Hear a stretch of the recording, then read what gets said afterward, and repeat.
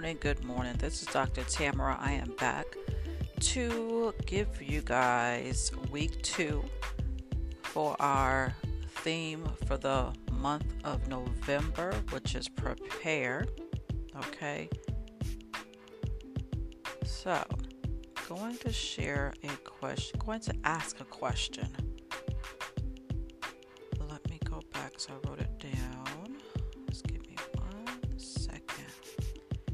So the question is, are you prepared for your next?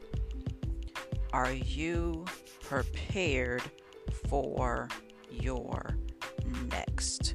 Okay. Oftentimes, we as people, okay, we as believers, we as women, we as men, we as human beings, sometimes we think that things are just supposed to happen. When I get up in the morning, this should already have been done. When I go to bed at night, this should have already taken place. When I go on the job, this should have already been, in motion. This should have already been in operation. Are you prepared for your next? That's the question. Are you prepared? Are you prepared? This is an individual thing. This is not a group thing. Okay, there's no committee that's being brought together. Are you prepared for your next? Okay, oftentimes we pray for God to do things in our lives, but are you prepared for your next? Oftentimes we say, okay, Lord, I've asked you, I'm waiting. I'm here to tell you that God is waiting on you. Are you prepared for your next? Okay, we have to be prepared for every single thing that we are praying for, every single thing that we are hoping for, every single thing that we are knocking on the door for. We have to be prepared for when it comes. We have to be prepared when we are in the middle of it. We have to be prepared, okay, to be able to handle it. Okay, oftentimes, we pray and we may get exactly what we're praying for, but then somewhere along the line, it just falls by the wayside. We have to be prepared for what we are praying for, what we are asking God for, what we are seeking His face for. We have to be prepared for it. Are you prepared for your next? That's the question. That's the question that is being posed to us. Okay? Are you prepared for your next? Okay, what are you doing? Are you preparing your heart? Are you preparing your mind? Are you preparing your body? Are you preparing your soul? Are you preparing your spirit? Okay, and by body, I'm going to highlight this one because this is one that I am currently working on, and it may be something that you guys will have to work on as well. But are you preparing your body? And that could mean so many things. Are you getting your health in check? Okay, we want some things from God in our body. Our health is not even to it's not even where it could be, so we could be able to hold it, so we could be able to walk in it. Okay, we have to be healthy for the assignment. Okay, our body has to be in proper working order. Okay, if we are putting things in our body, okay, excessively, and it's causing harm to us, then how are we prepared for what God has in store for us? How are we prepared for the assignment? How? If we can't get from point A to point B without huffing and puffing, then how are we prepared? Okay? If we're not putting the right things in, if we're not eating the right foods, okay, and this, I'm going to take it there, fasting and praying.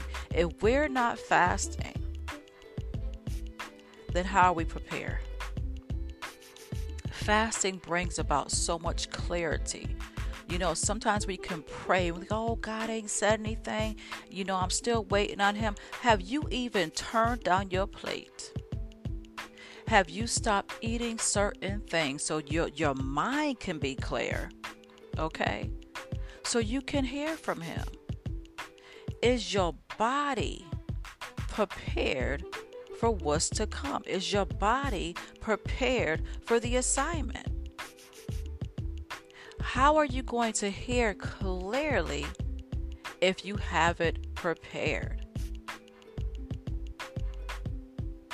Our health has to be intact. We have to take care of our temple, okay? We have to take care of the body that God has given us. Are you prepared for the assignment? Are you prepared? Are you prepared for your next? That's the question for week 2. That is the question. All month long, our theme is prepare. Okay?